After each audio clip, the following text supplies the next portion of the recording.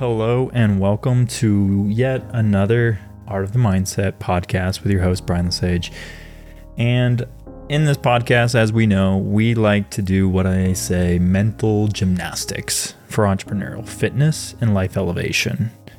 And have your mind kind of blown up and your soul uplifted. That's the goal. So with this, I'm gonna say you should fasten your seatbelts because we're in for a ride in this episode. Dr. Brandy is going to be our guest today, and she is a titan in the world of healthcare and wellness. And let me tell you, her insights are like chicken soup of your entrepreneurial soul. Today, we're diving deep into the ocean of mindset to uncover hidden treasures of wisdom that you can actually use, not only to rock your own world, but to revolutionize your life and business. She's done this through her own practice, she's done it through her own life, and she's really journeyed through this entire process of being who she is now by implementing these same strategies. And so that, I just have to say, get ready, buckle up, get a notepad out, start getting some ideas ready to be written down, because we have golden nuggets coming your way, hot and heavy. Let's dive in.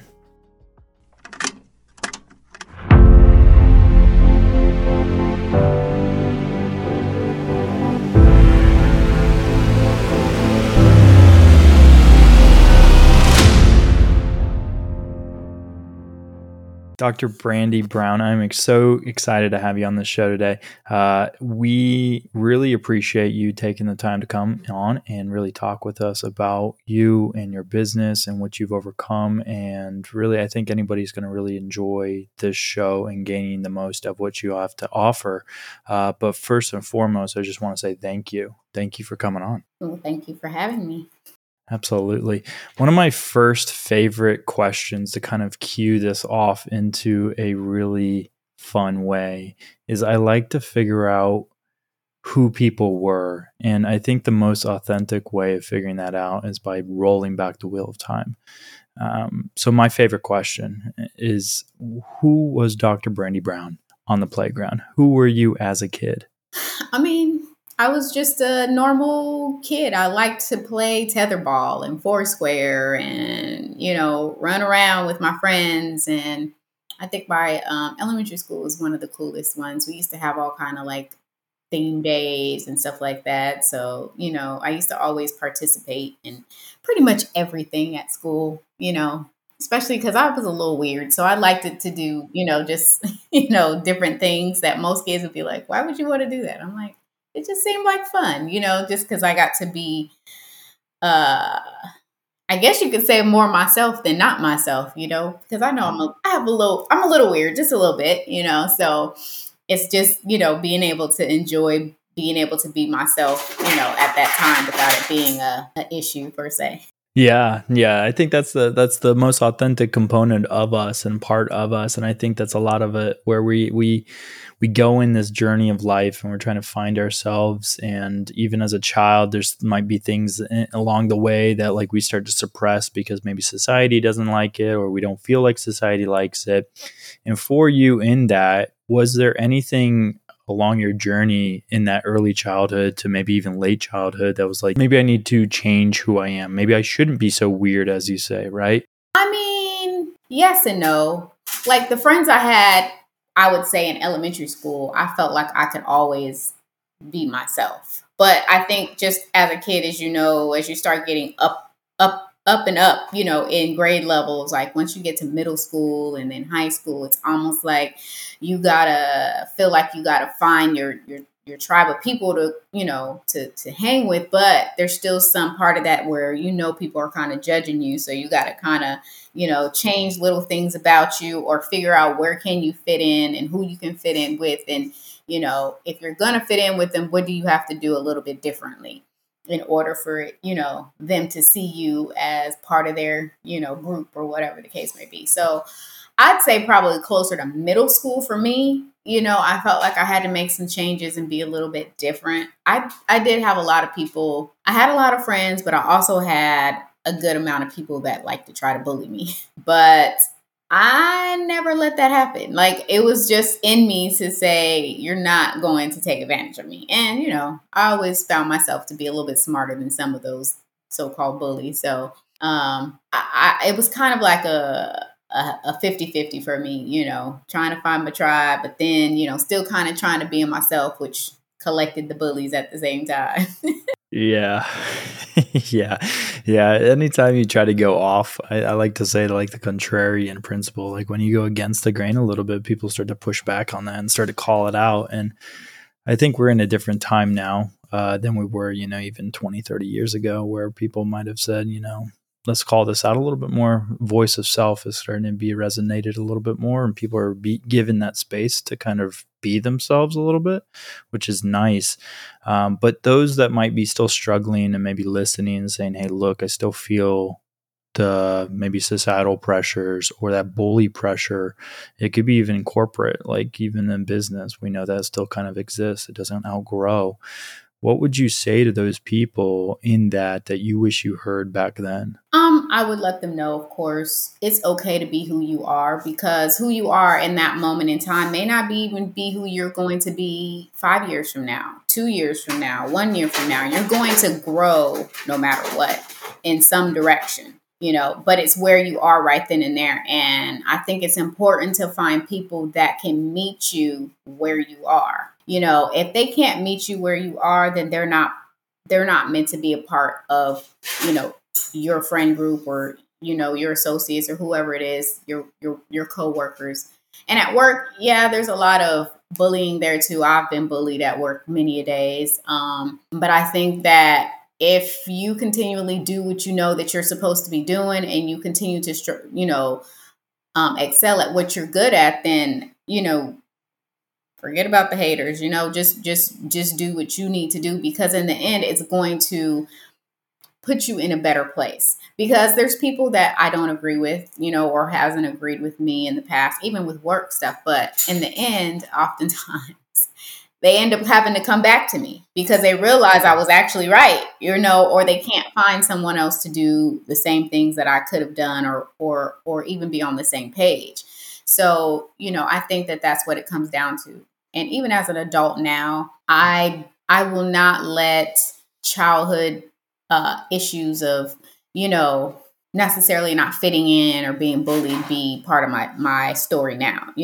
If we don't mesh, or I feel like, the energy is off somehow, or, you're just not that same person in my face, when you're not around me or behind my back or whatever the case may be, as people call it, I just don't talk to you. There's no need to be upset. There's no need to argue. There's no need to be mad. It just means that we're not meant to be, in the same space, and it's okay. I just continually try to be around people that support me and that I can support, because, that's one of my friend assets.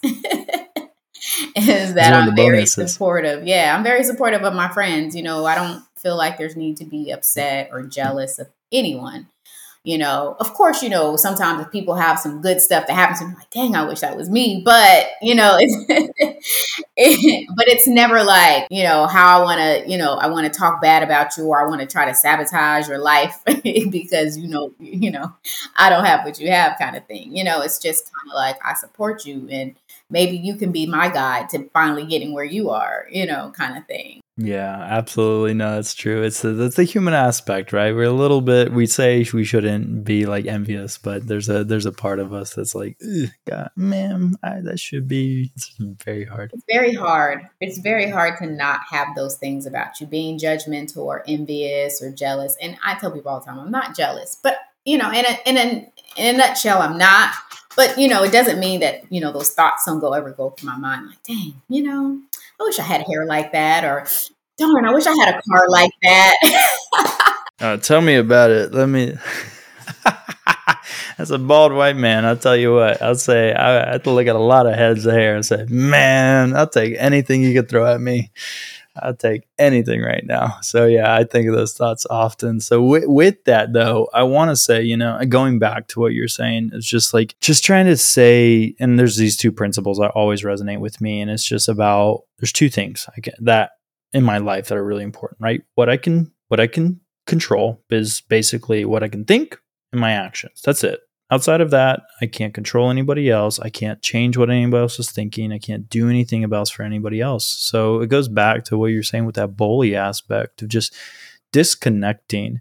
And maybe you were a people pleaser at one point. Maybe you weren't. Maybe you just were born with the gift of not. But with those that people that struggle with saying like, I care what people think about me, or I care what society thinks about me, or what if I go against the grain and everybody starts to really call me out on that? How do you say to that, or even provide wisdom in that, saying, hey, look, there's two things that you can control: your thoughts and your actions. That's it. Just focus on that. What do you say to those people that struggle to just see those two realms of basically what they can control in their life? Well, I have to tell myself those same things. I know they're true.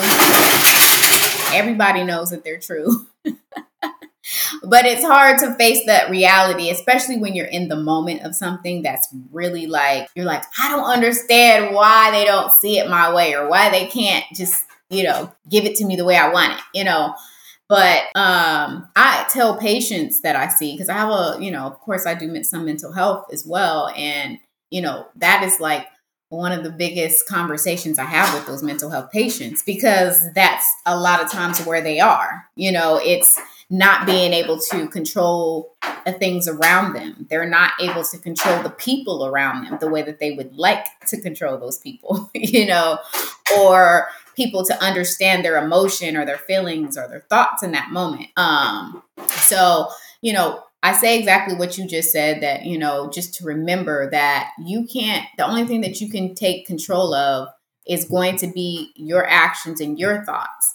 And also I talk a lot about grounding. I tell people sometimes you have to just stop where you are, even if it's to the point where you take your shoes off, put your feet on the ground, take a deep breath. And if need be, close your eyes for a second and just be in the moment. Because sometimes just not being in the moment makes you feel out of control. It's like, the reality of something, but it's almost like you can't do it because you're not there, or you're in, what is that guy from Ghostbusters, the big marshmallow Michelin looking guy? You're like you're like this big person over it, trying to, destroy and fix and figure out what's going on. You're just over everything. So I think that I try to tell them to in that moment, try to ground yourself and change your thinking, change your thoughts, because sometimes people are actually a lot more in favor of whatever they're saying or thinking, but because you're already feeling like you want to control the situation, you don't hear that. You hear something else. Somebody could be in total agreement with you, but you still hear something different because your immediate need is to control it. Yeah, it's so true. Yeah, it's funny how that works. And I think that and that notion of just taking into the consideration of being open to that idea of different thoughts and different perspectives. And I think we find ourselves, anyone can, some of us are able to sip out of it quicker, and some of us are kind of obsessive in that regard. But just saying like, hey, look, this is the reality for me, so everybody must see the world the same way. This must be the notion for me. But tying back to you and your life journey in this, of just a regard of saying childhood's happened, you're graduating high school, you're moving into college. Was there any point in time where you started to grasp the understanding that maybe there's different interpretations of life outside of your own? And how do I kind of find myself in that? Where do I go from here? How do I find a job, career, blah, blah, blah, the whole works for you?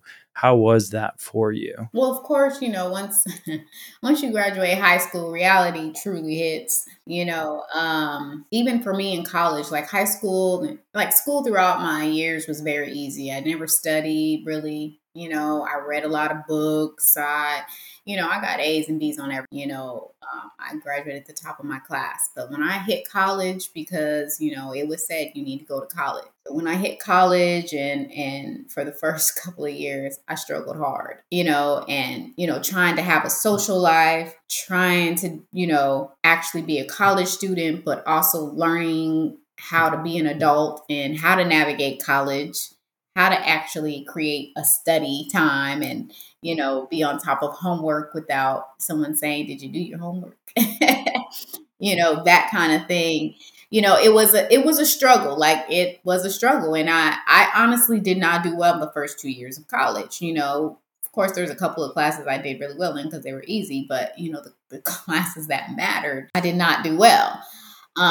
So I had to step back, and take a little time from college. I even had to go to a junior college for a little while to really get, the credits I needed before I could do much more.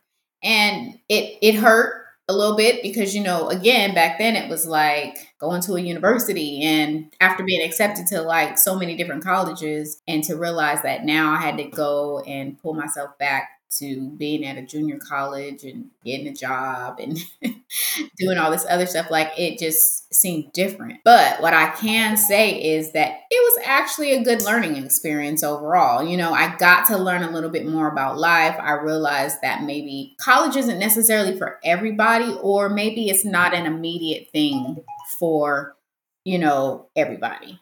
Maybe you need a little bit of life experience to figure it out.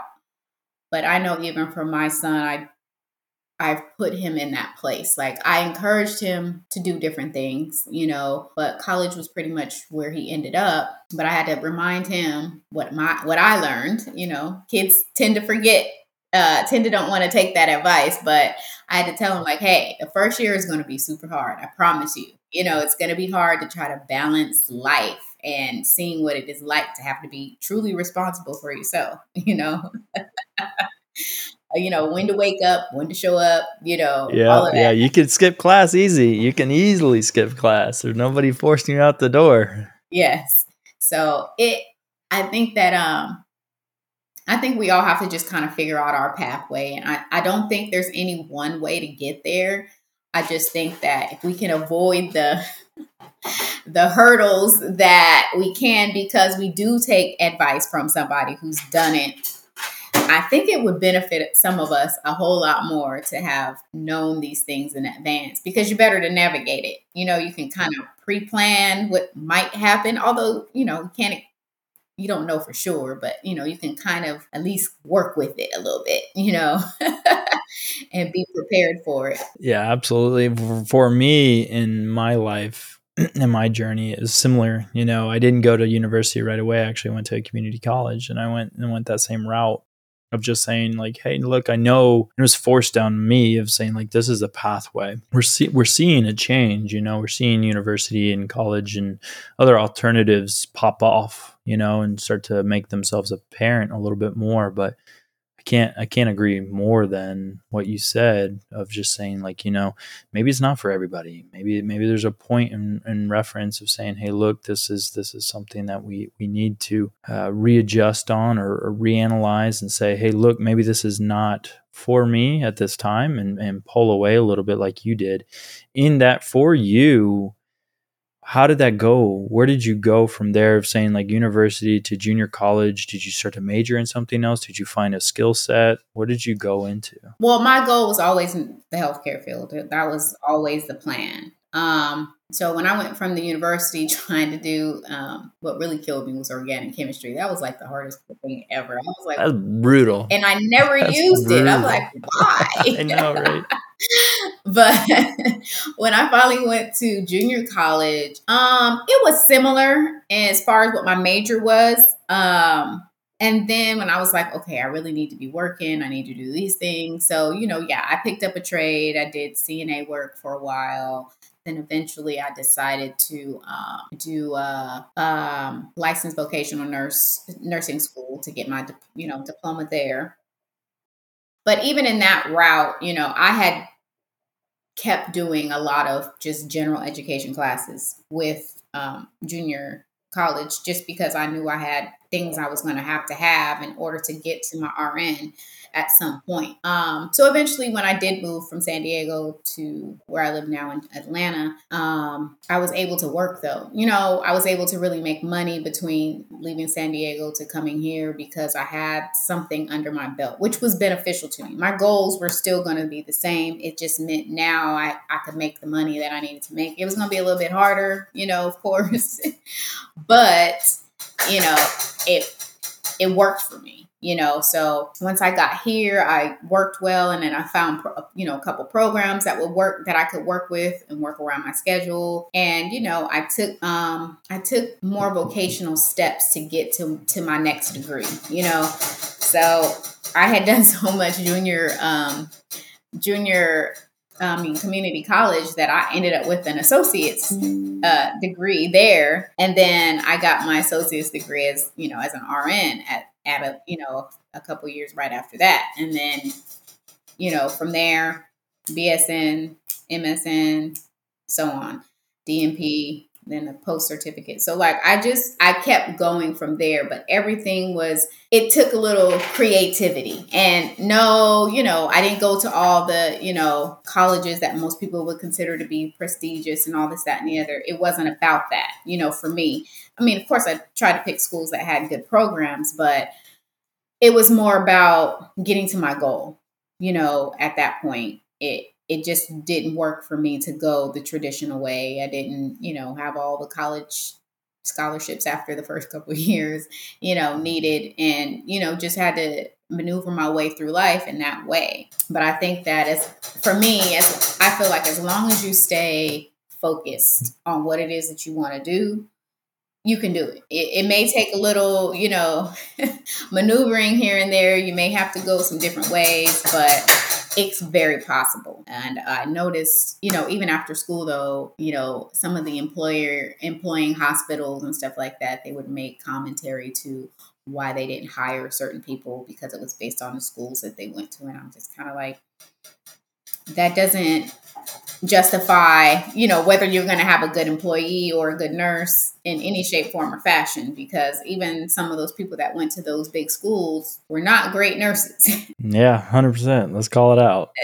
So I was like, it didn't really make much sense, but, of course, I've never really been hindered too much, but it was just a conversation that really makes it harder for other people that want to take that road to make the decision that's best for them, because some people never get to the goal because they couldn't take a different road that would have been better for them because they're worried about, who's going to let them come into their place of employment.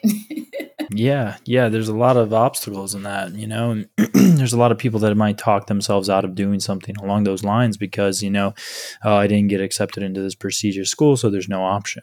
So they talk themselves right out of it. So, and I think that's wholeheartedly with something along the lines of same exact walk of my entire life. It was just with you and me and the same exact thing. We're just saying, look, we didn't go the same ways, but we wanted to get into healthcare, ultimate goal. But for you in that, how did you find yourself getting to the point of saying, hey, I'm going to keep going. I got my BSN. There's people that stop there. Where did that come and say, no, that's not enough. I want my MSN. That's not enough. I need my, FMP.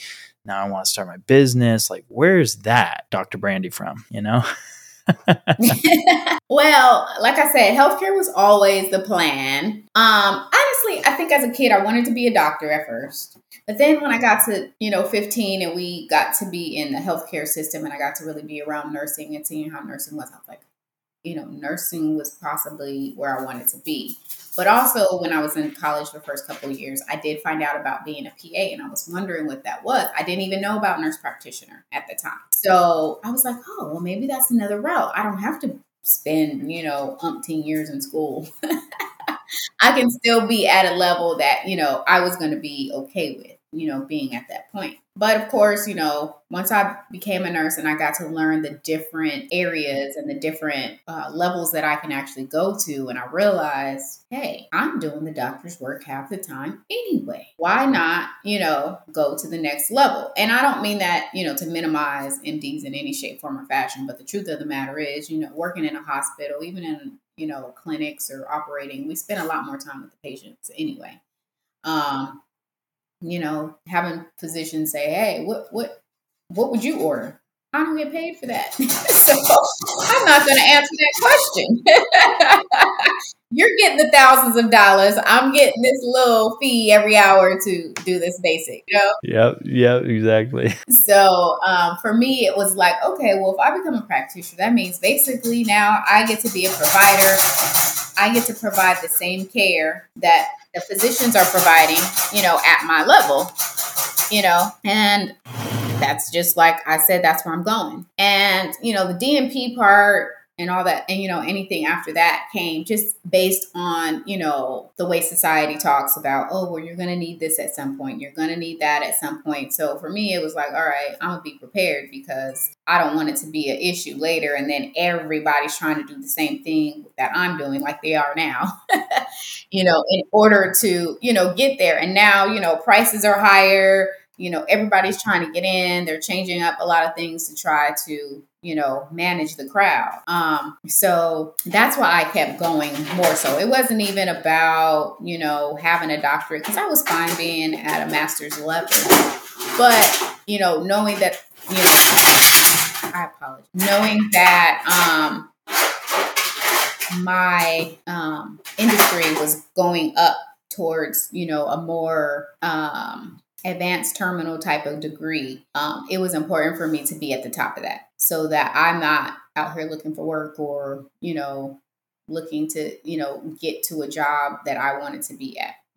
Does my terminal degree necessarily mean that I make extra money? No, we haven't gotten there. Does it make me an even better practitioner? More so, I would say, in others' eyes. To me, I think I was a great practitioner beforehand. I feel like now it's just another degree that I ended up being in debt for. So it's like, okay. I feel you there. That's true. So with that of just moving into it, and maybe those that might not know, with nurse practitioners, maybe you can elaborate on it, the difference of what a PA could do versus a nurse practitioner and why you went into the route of saying, hey, look, I don't want to be a PA. I want to be a nurse practitioner due to the regard of I can open up my own practice. What for you was the deciding factor of just saying, let me not do this nurse or PA route. Let me go this nurse practitioner route. Well, I mean, one reason was, of course, I didn't end up staying at the school I was at, at that time that had the program. And I hadn't really delved into, more about it. I just knew the basics of the program itself. But because I ended up going on the nursing track and found out, hey, this is the new route you can go to. You don't have to become a PA. You have your own degree track that you can take that will bring you to the next level that you want to go to. That's why I kind of stayed there.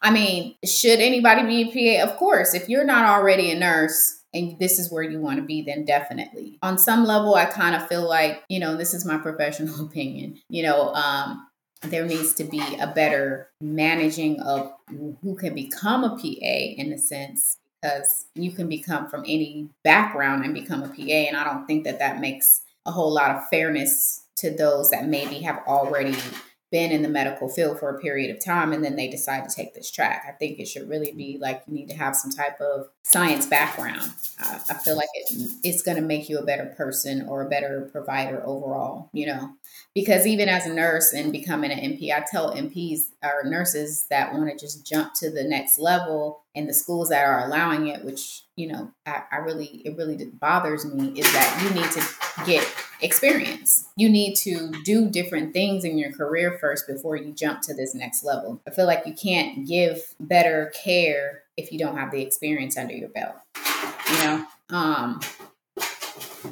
But as a nurse practitioner, the difference between us and the PA is that, one, we have 2 licenses. We have to have an RN license and we have to have the practitioner license in order to actually practice.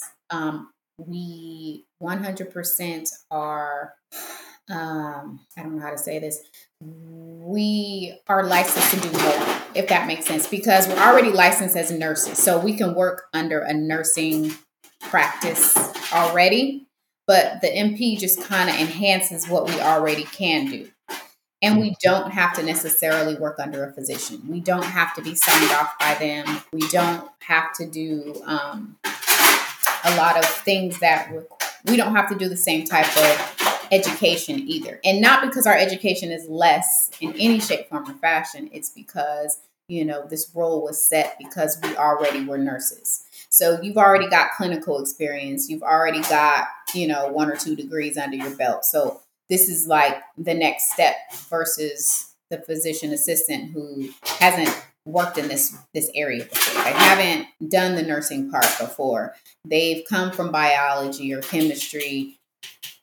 Some people have said they used to work at McDonald's at one point, but it's because we already have a certain level of healthcare experience is why we're where we are. And that double degree kind of gives us that extra, oomph into where we are. And not because, PAs are horrible people or they're less professional or any of that, because I know some great PAs actually. There's just a difference in how we view things in practice because also, physicians work more so like they are physicians. PAs are basically what they say, physician assistants. So they view how they treat patients in medicine pretty much the same, and nurses kind of still stick to the nursing ideation when we're treating patients as far as the whole thing. We're not really looking at just the science part. We're looking at the whole patient per se, and we're kind of staying on a nursing role, a nursing philosophy when we're treating. So there's a little bit of a difference in how we manage things. And I'm not saying all physicians or PAs are the same, but that's the ideation behind theirs versus ours.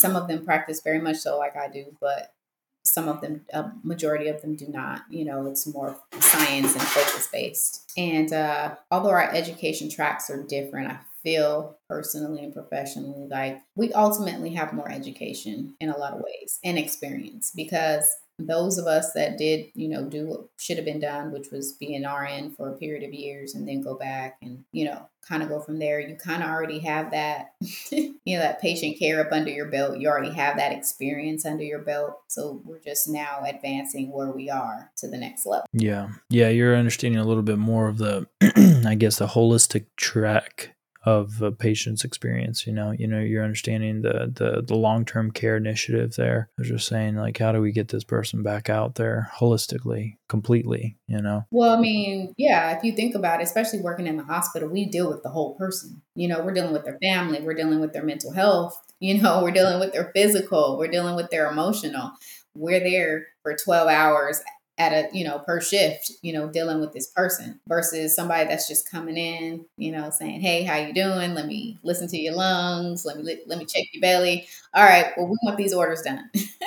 And they get to leave. And then leave. Yeah, it's true. Yeah, it's true. It's true. And I think, it speaks into a component of the healthcare system in general, just again, of that change. And I think a lot of it positionally changed. I think a lot of people are noticing that the healthcare system is kind of abandoning the patient, right? It's not patient centered. And that's where we're trying to, as hospital systems are starting to step up, physicians are starting to step up, nurse practitioners are starting to say, hey, look, my workload's too heavy. I want to be more focused in my patient's experience, a little bit more patient-centered. Is that kind of how you found yourself in your regard of where you are now with your business? What caused you to say, hey, look, I love the hospital-based stuff, but I think there's a gap here. What made you do that? For me, eventually just the requirements of the hospital were becoming more than what I wanted to spend my day doing, Also, me personally, I got tired of checking in, hey, can I have this day off? Or, being on call or, all of those different things. Like it just was like, I'm not being paid enough for that. And if I just want to live my life to go and do this, do that, or if I'm sick, or I just don't want to go to work today, I want to be able to do that without being penalized for it. I want to be able to manage that. But also, I don't agree with all the politics and all the healthcare policies that are out there because a lot of them do hinder, the way we care for people and what we can do for them. And, insurance companies being so stuck on being in control of what we do because, they're paying out money, but I'm like, the people are paying even more in. So I'm really confused how that works exactly. But, having all those things kind of weighing on you, you want to try to have as much independence as you can in this field, once you get to this point. And, what made me really wanted to do that was because I just felt like I could give more one-on-one care to each patient that I see being in my own space. I'm not necessarily required to see this amount of patients in a day. I'm not required to spend 15 minutes every single patient. Like, that got old. Seeing 60 and 70 patients in a day and trying to remember everything you needed to do for them, or if they call back asking questions, like, who's that? You don't remember anybody. Yeah. What's your name again? Yeah. No. Yeah. So, me just being able to be in a space where I can practice how I want to practice. Do I want to grow my business a bit more? Of course. But I also, keep myself in a place where I'm actually free to be flexible. So if I don't want to work my own practice and I want to go work somebody else's or travel somewhere else, I'm able to do that. And it's on my terms, and that goes for, just even traveling. I let people know what my terms are and they either agree with it or they don't. It's not going to change anything for me. But now when I'm in the office, if it's only 5 patients for the day, then it's 5 patients for the day, but they all got my individual attention and I was able to assist them the way I needed to give it. I was able to assist them the way that they needed to be. It wasn't, I walked in, I asked 3 questions and I didn't touch them and I left. And I left. Yeah. $1,000 later. Thank you. Yeah. I'm able to sit down. Do I get paid appropriately for that? No. But at the end of the day, that isn't why I got in healthcare. True enough, I would love to make way more money, but it doesn't always work. But, but I got into it because I like teaching patients. I like caring for people. I like providing, wellness information and just even care itself. I love doing procedures and doing all that kind of fun stuff. Like it interests me and it keeps me on my toes, but it also keeps my patient on their toes because I'm knowledgeable. I can help them. I can, put them in the right direction and they're not just trying to figure out the system. I'm able to give them some insight, overall, not just on my side, but even as just a person. I've dealt with that insurance company before as a patient, so I understand your grief, So I can give them a little insight there too. That's so true. Yeah, it's that human aspect a little bit more, and maybe some people that are listening, don't understand it completely. And I have an understanding of it. I got my master's in health science, and then I started studying policy and healthcare law in the United States. Of just knowing how a lot of physicians are starting to step away and create this concierge type service. With concierge physicians or concierge services within a healthcare setting or an outpatient facility, where you're going to your primary care. How would you explain to somebody that's never heard of this before and they're looking into it? I would explain to them that the concierge service, that there's 2 types. There's the one that's still kind of functioning with your insurance, and then there's one that's not. So you have one that functions with your insurance in the sense of we still bill your insurance for the basic stuff that we have to, that's required under our contract with them to do it. But then these are these enhanced services for you that are not covered by your contract.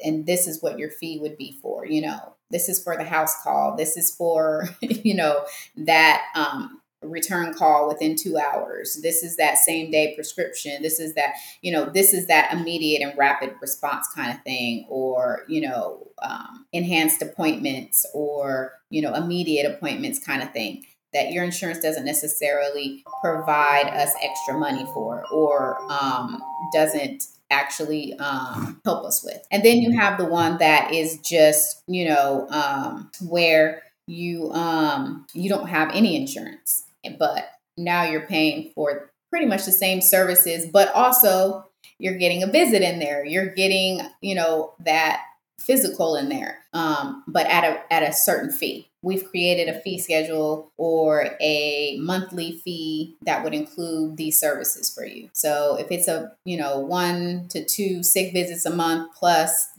same day appointment if needed, a telehealth, 2 telehealth visits and, same day prescription or 1 house call or whatever it might be.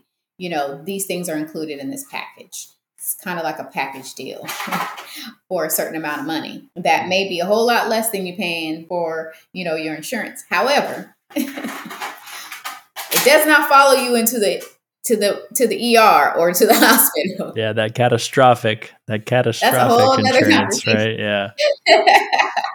Yeah, that's a whole nother. Yeah, that's a whole different separate situation. However, because you don't pay $500, $600 a month in healthcare, and you're maybe paying me $250, you can take that other $250 and just keep it saved up in case there's a hospital stay.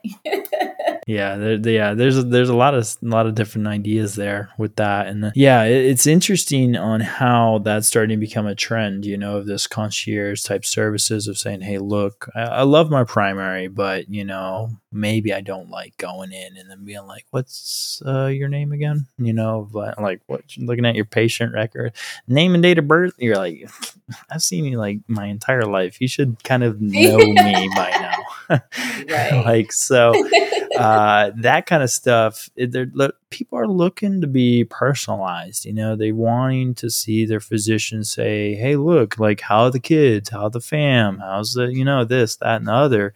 And that's what you're starting to see with this concierge stuff. So with that, do you think there's maybe a mindset shift within not just the society, but also practitioners? Do you see practitioners saying, hey, look, there's nothing getting changed in Medicare, Medicaid payouts.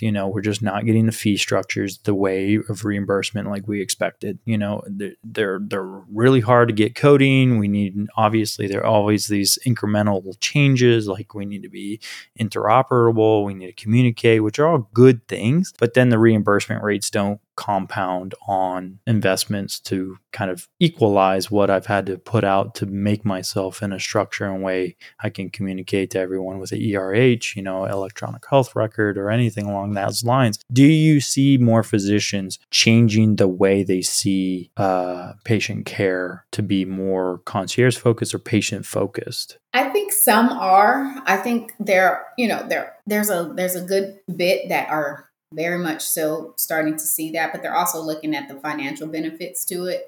Ultimately, because, truth be told, just like anyone else, you want to be paid for your job. You want to be, paid for your time. So I think that they see the benefit to their patients getting that, to an extent. But that's also why even those concierge practices minimize the amount of patients that they actually have on their concierge team, because they know I can't manage 10,000 patients anymore, not on a concierge level, Not on a concierge level, no. Yeah, because it's no longer concierge. It's just like, Yeah. Take your number. Thank you. Yeah. Yeah. I think that's, kind of the benefit there. And, people are starting to figure out, hey, if I keep, 300 to 500 patients max, as my patients, I can maintain my practice and life, be able to pay the bills and everything else, compared to, not having that. And I think that, ultimately people are starting to see that because, the truth of the matter is healthcare professionals, especially providers, I don't care if you're MD, PA, or MP, people are getting burnt out. They don't want to do that patient care part anymore because they're seeing in these, facilities, especially healthcare organizations, like their minimum is like 40 patients a day or 50 or 60. And you're like, I don't want to be this, bogged down. And everybody is not, good with their time. So, still working after the fact, after hours, and your salary, like it starts to become like a thing. Like, I can't do this anymore. I don't get to spend time with my family. I can't have a glass of wine because I'll be drunk trying to finish all these charts, like it's just a thing, and you're not, and the pay is not matching the time and the effort that you're putting in, and so I think that people are starting to see that, which is why a lot of people are trying to start practices and so forth. However, I've also noticed that some of those practices have turned into those same practices that they call themselves getting away from, scheduling 30 and 40 and 50 patients in a day, and they're getting burnt out in their own practice. And it's like, you got to come up with a different idea. It's either, you do 20 patients in a day, 5 days a week, and maybe do a supplemental something, or maybe you throw in telehealth instead, or something of that nature, something to where you don't feel so bogged down. But people are still finding that if I don't meet this amount of patients in a month or in a week, I'm not going to have what I need. And that's the sad part, because insurances are regulating what we get paid, what we get reimbursed, not what we should be, not what we bill, And it's kind of sad, and it's bad for not just us, but it's bad for the patient, because we have to somewhat conduce what we do for them, because we have to stay in these guidelines, because it's like, I can't give you $750 of my time and effort, and I'm only going to get $150. Like, it's not fair to me if I'm doing all this extra work for you. So sometimes patients are really upset about things that you may charge them for, or you tell them you can't do that this visit. We'll have to see you again in 2 weeks. And they're like, I don't want to pay a copay. And sometimes it's like, but I want to be paid. So it's like, how, it's a fluctuation of, the barriers and the understanding. And I think patients don't understand our end of it too much. And we sometimes don't really understand the patient's end of it, because we're both looking at two different aspects, of that. Yeah, two different goals, targets, if you will. And the financial target is kind of changing, for the patient per se, of just saying like, hey, look, I give you this amount of money, I should just be able to get X, Y, Z. But there's this middleman reality that just is kind of suppressing the amount of payouts of just saying, hey, look. And that's why it's kind of funny sometimes for me, and maybe others that are listening or noticing as well, and you probably as well, is just saying like, hey, look, when you do this self-pay concierge stuff, I'm paying technically less, but getting more, I'm getting more time, I'm getting more recognition, I'm getting more response. I'm things are happening faster. There's not this approval process of this 4, 6, 8 week approval process for MRI. There's things that are changing a little bit faster. So I'm interested, and I bet you are as well, of just where do you see things moving in the next 5, 10, 15 years with healthcare in regard to patients focused mindset, to practitioners focused mindset, to where does insurance find themselves? I think insurance honestly is going to at some point start being less and less of a thing. Like, people may still keep it for, catastrophic kind of stuff. Yeah. Mm-hmm. Catastrophic type policies, just in case, there's a thing. But the truth of the matter is, if you really think about it, if you pay cash to get seen by your provider on a regular basis, it's not every week, every month per se, every couple of months get checked in. The chances of that catastrophic need minimizes that much more. The chance of you needing it has decreased even more. So, most people that end up there, it's some freak accident that happened, or it's because they just haven't gotten seen in I don't know how long, and some random thing pops up and they're like, oh man, like, how did I get diabetes? Well, you haven't been to the doctor in 10 years. So, you don't know. But I think that it's definitely going to be less of that, because even with, all these government, programs that have been put in place, it's like, it doesn't benefit me because everybody doesn't qualify. And even those that do, the fees are still like $400 and $500 a month. And people are like, listen, I haven't gotten a pay raise. Nothing's changed in how much I'm making. It's still the same, but yet the fees are going up every year. And you're getting less and less and less services, that the insurance company is offering. So it's kind of like, okay, so you're collecting all this money from me plus a deductible every year, and I get less and less services, or I got to jump through hoops to get it. Or, if I'm jumping through the hoops, you're still denying me. I think that once, honestly, someone can explain it to individuals and let them see that although they feel like it's a lot of money doing concierge, even though honestly they're really spending a lot less because they're not paying that deductible plus a $500 fee. And let's just say you were paying $500. There's no deductible now. You're not paying an additional $7,000 deductible to get your family covered. You're paying $500 for your whole family to be covered, in one office. So, I think that once people kind of understand the concept a little bit more, I honestly think that patients will probably stop doing less insurance. As long as the program is available at an office that they want to be at, I think that more people will start picking up that opportunity to get those things, and have that one-on-one care, and knowing that they don't have to jump through hoops to get the MRI. If I say I want to order you MRI, this place over here takes cash, and they reduce the fee for my patients to $350 for whatever body part. Just go there. And they'll be fine with that. They'll be like, cool, perfect. I don't have to pay, the $1,500 that the insurance was going to charge me to show up for that MRI. So, and I just see it becoming a real thing, but I also see wellness becoming even bigger, to the point where, we're going to see less of all of the chronic stuff that we have going on, because people are going to starting to take more note to that. They're like, oh, I don't want to take these pills. I don't want to do. And of course, don't get me wrong. Some people, they have no choice. It just is what it is. However, there's so many more that are, taking more initiative and realizing, hey, I haven't been to the doctor in a while. I really need to do these things. How can I, manage my wellness versus how can I manage this chronic illness, kind of scenario. And I think the more that even me as a provider and any other provider pushes that for them, I think that they will be more inclined to understand and be happier with the outcome versus, something else popping up. And now they're frustrated because now they got to jump through all these hoops. Yeah. And their risk pool has gone up, or they're in a higher paying risk pool because they have whatever going on, and then they're like, premiums go up and they're like, why?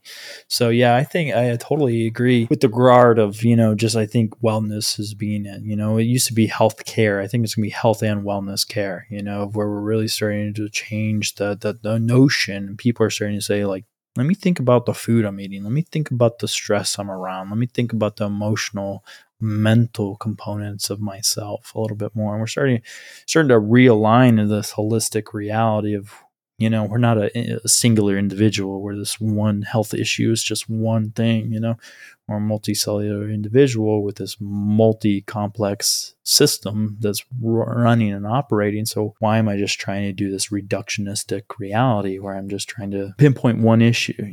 We've all heard the medications out there. I'm just saying, like, here's a high blood pressure medication, but FYI, there's a little side effect there. You might have some increased risk for blah, blah, blah, blah, blah, Well, where's the healthy route? Where's the holistic component where I can change my diet, reduce hypertension or blood pressure, and reduce diabetes risks? So I think, like you said, that's happening. So with that in mind, and also tying back to where you are, we're coming to the end of the show, and it's been a great conversation, but going back to who you've been in your entire journey and figuring that out, of just saying, hey, look, here's where I'm at now. I'm starting to change the way I'm practicing. It's changing the way I'm seeing my patients. What would you advise to people to read or to consume to start to empower themselves to understand their bodies in a more holistic way? Well, I'm not going to say be, Google too much, but there is some actual good stuff on Google. And look, for me, it's like, look for things that are reputable. You can't use Wiki or Wikipedia and say, I found the information, because it's not a real thing. But, I encourage people to, stop looking for information on illness per se. Look up information on wellness. How can I do better? How can I, have better skin? How can I have a clearer mind? How can I have better teeth? Like, I don't know how many people I talk to that come in and say they haven't been to the dentist in I don't know how long. I was like, how is that even possible? Like, your teeth are so important of your overall health that you need to be in the dentist every 6 months, like they suggest, and more if it's required. There's all kind of blood vessels and open, access to the rest of your body in your mouth, and people don't understand, that's why it's important. People, need to look up things about gut health. That's like 70% of our immune system sits right there. And as long as, that's not healthy, the rest of your body is not going to be 100% healthy. You're not going to be able to eat the way you want to eat. You're not going to metabolize the way you need to metabolize. Like, those things are important. Drinking water is important. People hate drinking water. Yeah, there's not the best tasting water out there everywhere, but you got to do what you got to do. Would you rather live to 50 or 80? What's more important for you, to see your grandchildren or, see your children be grown and do things, or would you rather not be here? I encourage people. I 100% believe in herbs and supplements and so forth. So I encourage people, and I talk to my patients even so about, those different types of things that they can try and the different ways they can try them and how they can help them.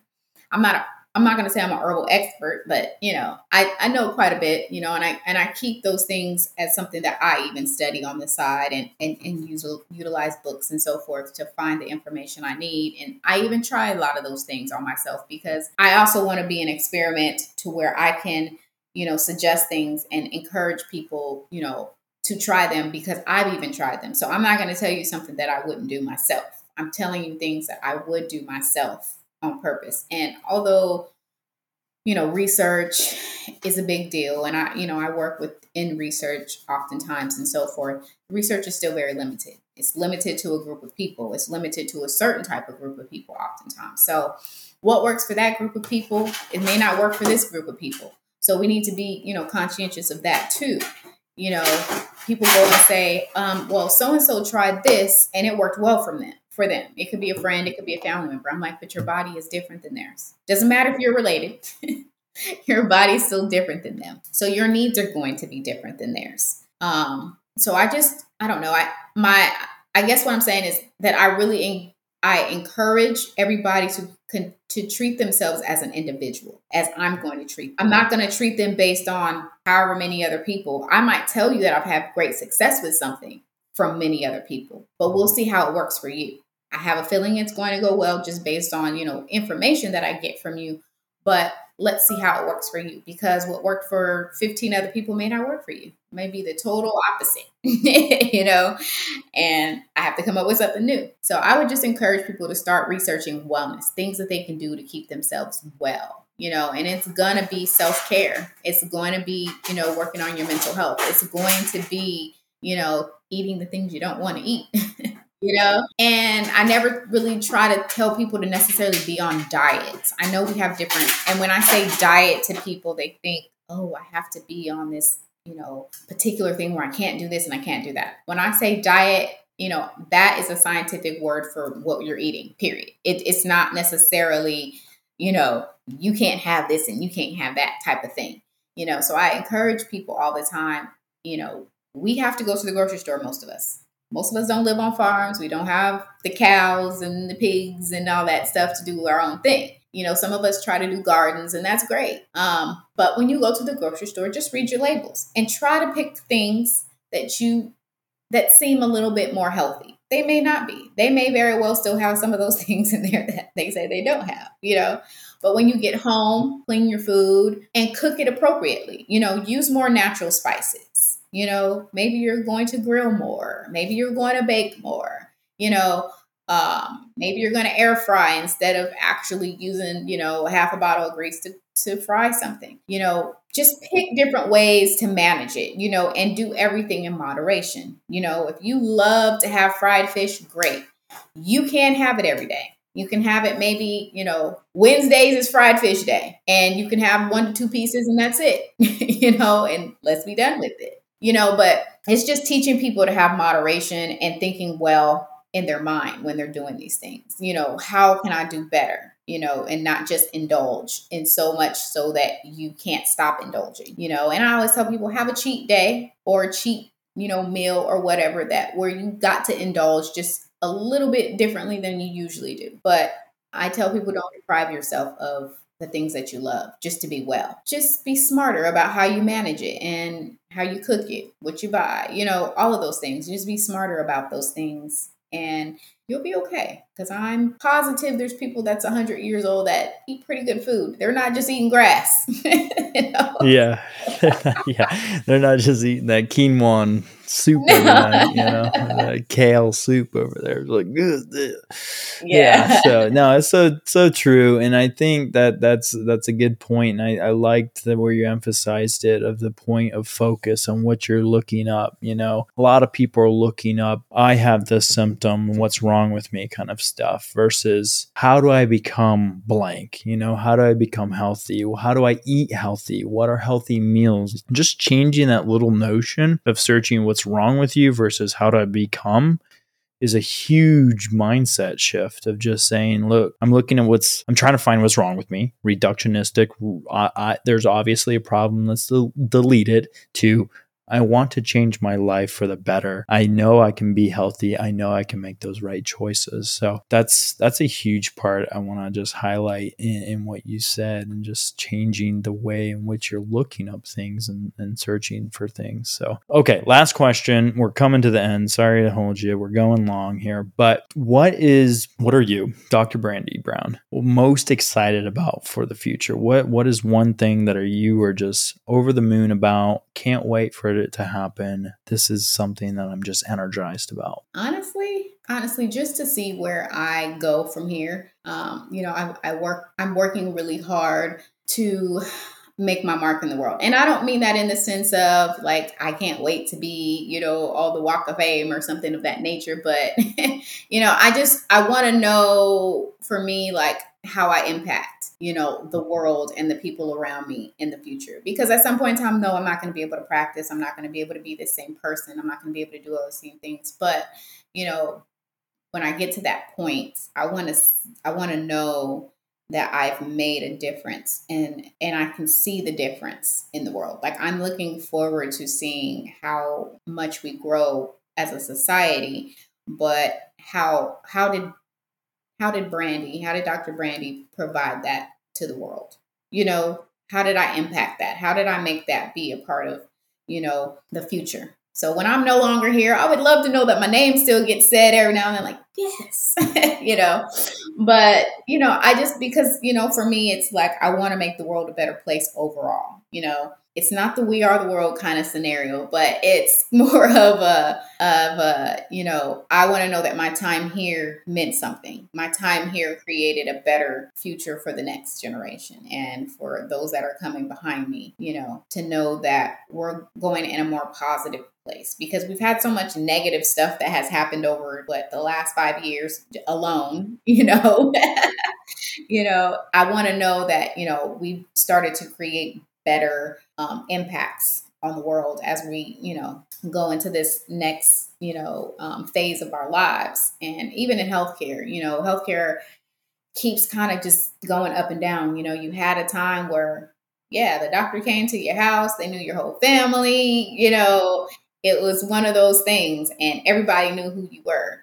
And then it got to the point where, now we're fighting over who can be in charge and what, male versus female, who can do what and all of that other good stuff, and then it gets down to now we have insurance companies, deciding what healthcare looks like for us. I'm just hoping that it gets to a point where there's a lot more of a level playing field where, we're not looking at always practicing to fix disease. Education hopefully will start looking more towards how do we keep people well? How do we teach wellness to the patients from the get-go? Yeah, you have diabetes, but I want to teach you wellness.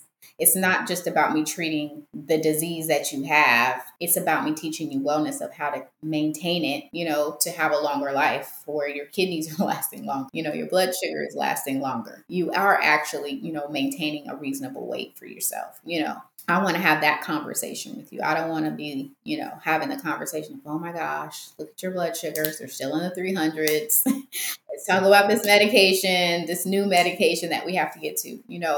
I want it to be to a point where no matter what your healthcare level is, we're always being able to talk about wellness. How do we keep you here? How do we keep you stable? I want you to be just as dedicated. I want to see people that are just as dedicated to their health as I am to their health. And I think part of that is just going to be education overall, teaching people and being understanding of where they are, overall, and helping them to understand it better. Because a lot of times it's just a misunderstanding and not really getting it per se, or just not having information, and people just go with whatever. So I'm excited just to see how overall my business itself grows, I grow, and what, overall healthcare is going to look like in the future. And I'm hoping that, I was one of those people that helped to, advance it and make it better. Yeah. I can't see you not being one of those people. So it's been a great conversation that we've had here for the past hour. And just want to say thank you so much for coming on the show and just really opening up and expressing your journey and your passions and what you kind of see the future to be. And I definitely can contest to that and align with a lot of things that you said. And it's been a real honor. So again, thank you so much for coming on. Thank you so much for having me. Absolutely. Wow. Is it just me, or is your mind buzzing as well with inspiration? Because this podcast episode probably has more information than I was ready for. And I have to say thank you, Dr. Brandy, for really gracing us with your wisdom and insights into what you've kind of learned throughout this. And I like to think of this almost like a 5-course meal for your mind. Or I hope actually, that you're walking away with feeling intellectually stuffed and spiritually energized. That'd be beautiful. Now, before you sprint off to implement all these incredible ideas and insights, don't forget to subscribe to the Art of Mindset podcast. Follow us. Find it on Spotify, Apple Podcast, Google Podcast. Yeah, basically any platform you can find. And if you really enjoyed it, please value the episode by giving us a 5-star review. We always appreciate that, and it really helps help boost the message of the Art of Mindset a little bit more into the world. And remember, your mindset is your greatest asset, so invest in it daily.